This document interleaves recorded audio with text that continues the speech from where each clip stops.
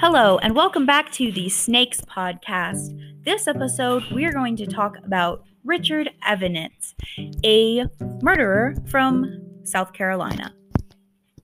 Quick disclaimer, this podcast contains topics of murder and sexual assault. Viewer discretion advised. Richard Evonitz was born on July 29, 1963, in Columbia, South Carolina. His parents are Joseph and Tess Evonitz, with two younger sisters, Kristen and Jennifer. He graduated from Irmo High School in South Carolina. Richard, also known as Marc by his friends, worked as a Jiffy Lube manager, and then he joined the U.S. Navy. He served for 8 years as a sonar tech, which, you're set up for life now. Why would you want to kill anybody? Free healthcare. But anyway, even though he was in the military, maybe, his home life might have affected him, because Richard's parents divorced once whenever he was a baby, then got back together, and then divorced again whenever he was 12. And some people say that those two should not have been together in the first place and should have divorced sooner. So, divorced parents can definitely have quite the effect on your children. And if they really weren't meant to be together, there was probably lots of fighting, and to be exposed around that stuff as a child, probably not the best for your mental health. Richard's father, Joseph, was actually interviewed too after the murders happened, and he wanted to make it clear that he wasn't making any excuses, because you can't make excuses for those 4 young lives that were lost. But he definitely had an effect on Richard's health, because he was a heavy drinker, and he would constantly verbally abuse the entire family, including Richard.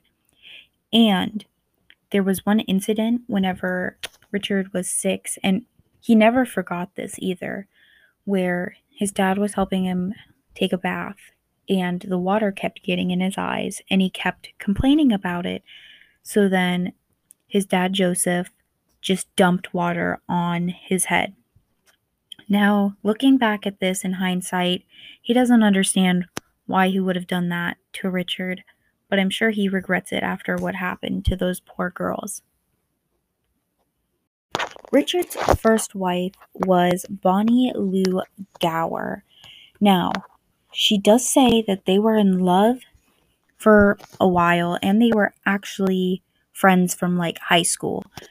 But eventually things got bad, and there were disagreements.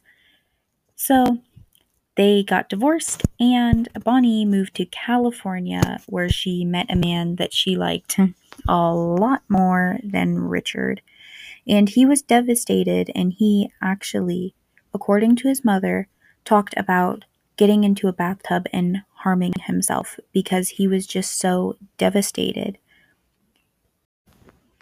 Richard's second wife was Hope Marie Crowley, who was a Caroline County resident, and they also were in love, or at least she said she was very in love with him. And at the time, whenever they met, she was 17 and he was 36. So definitely has always had a taste for the younger ones.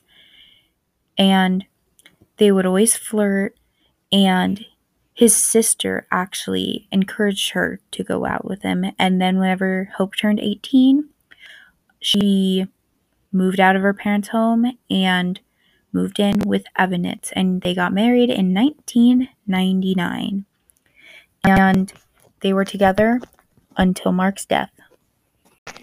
Before the murder started even happening, he did get arrested for masturbating in front of a 15-year-old girl in Orange Park, Florida. He was arrested a month later whenever he pleaded no contest and was sentenced to 3 years in prison. So, I mean, even though it doesn't seem like he had any motive from childhood, it was very clear that he had some issues with being around young girls. The beginning of the abductions, murders, and sexual assaults started in Spotsylvania, Virginia on September 9th, 1996. A young girl named Sophia Sylvia, who was 16 at the time, was doing her homework on her front porch, and then her family came home and she was just gone. And it is also said that she was taken without a struggle. And some people actually say that her older sister was home at the time and had no idea that anything happened at all.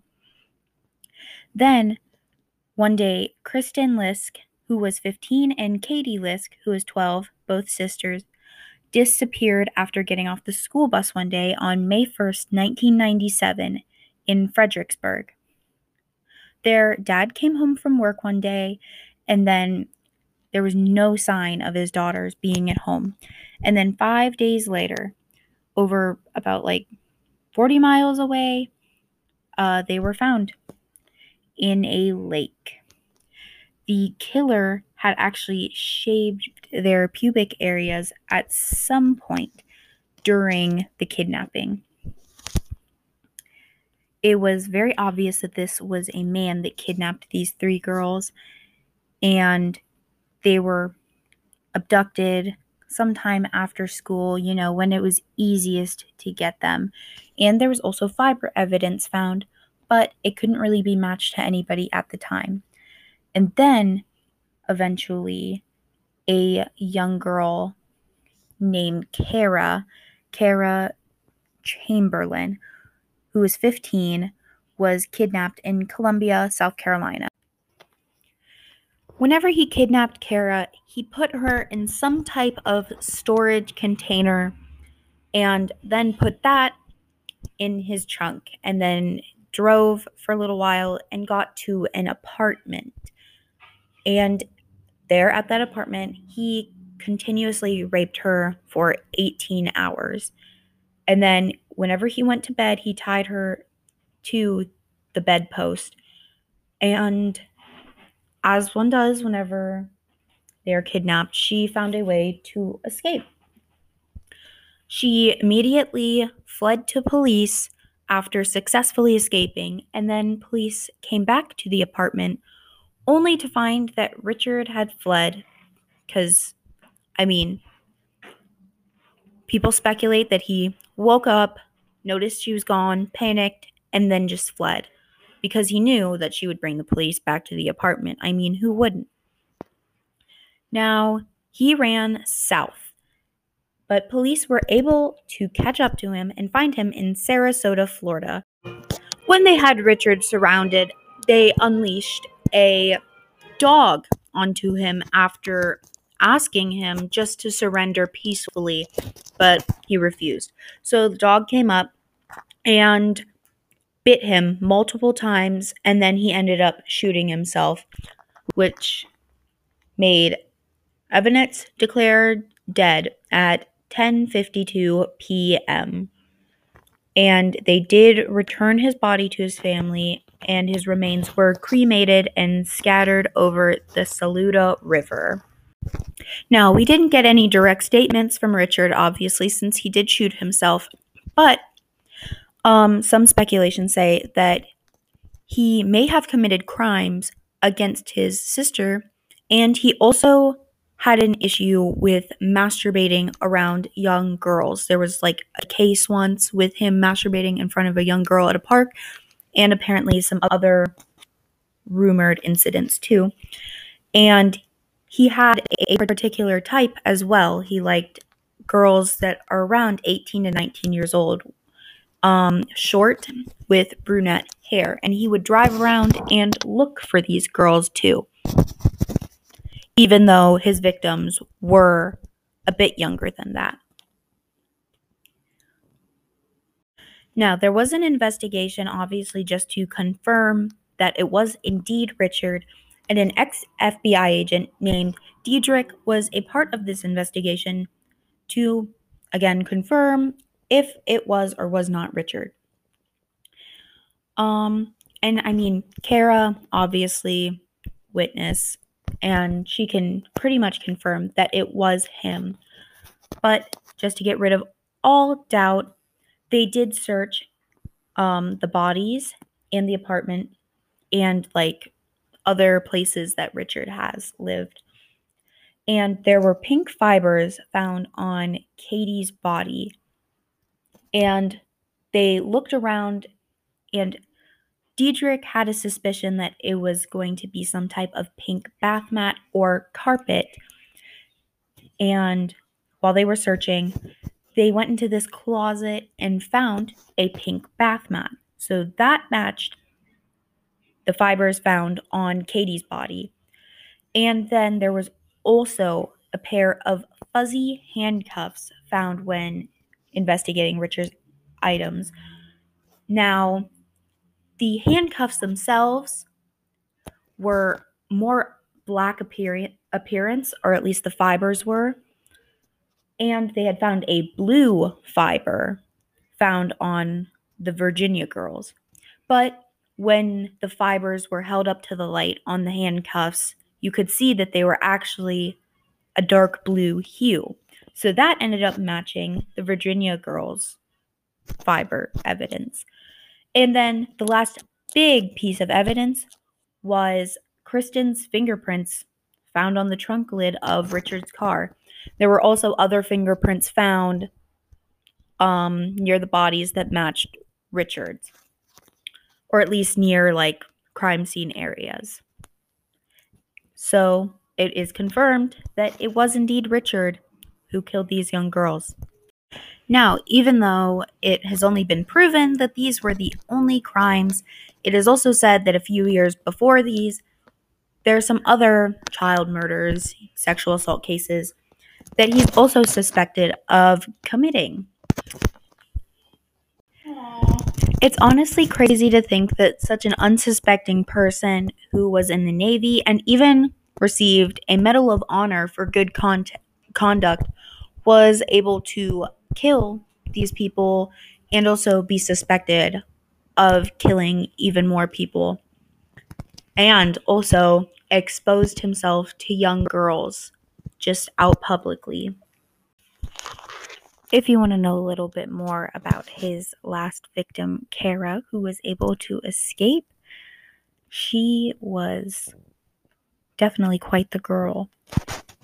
She said that he made a mistake picking her of all the people and would regret ever taking her.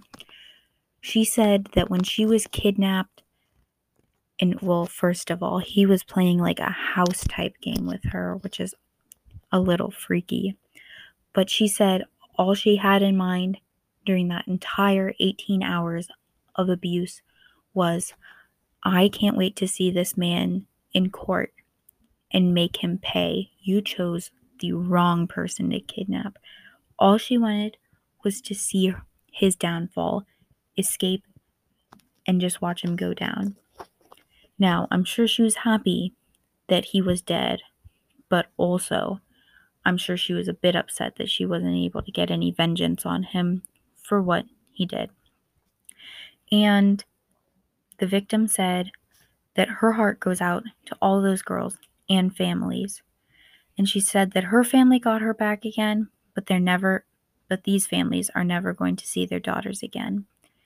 And said that Evonitz was a scumbag, and she's praised as a hero now.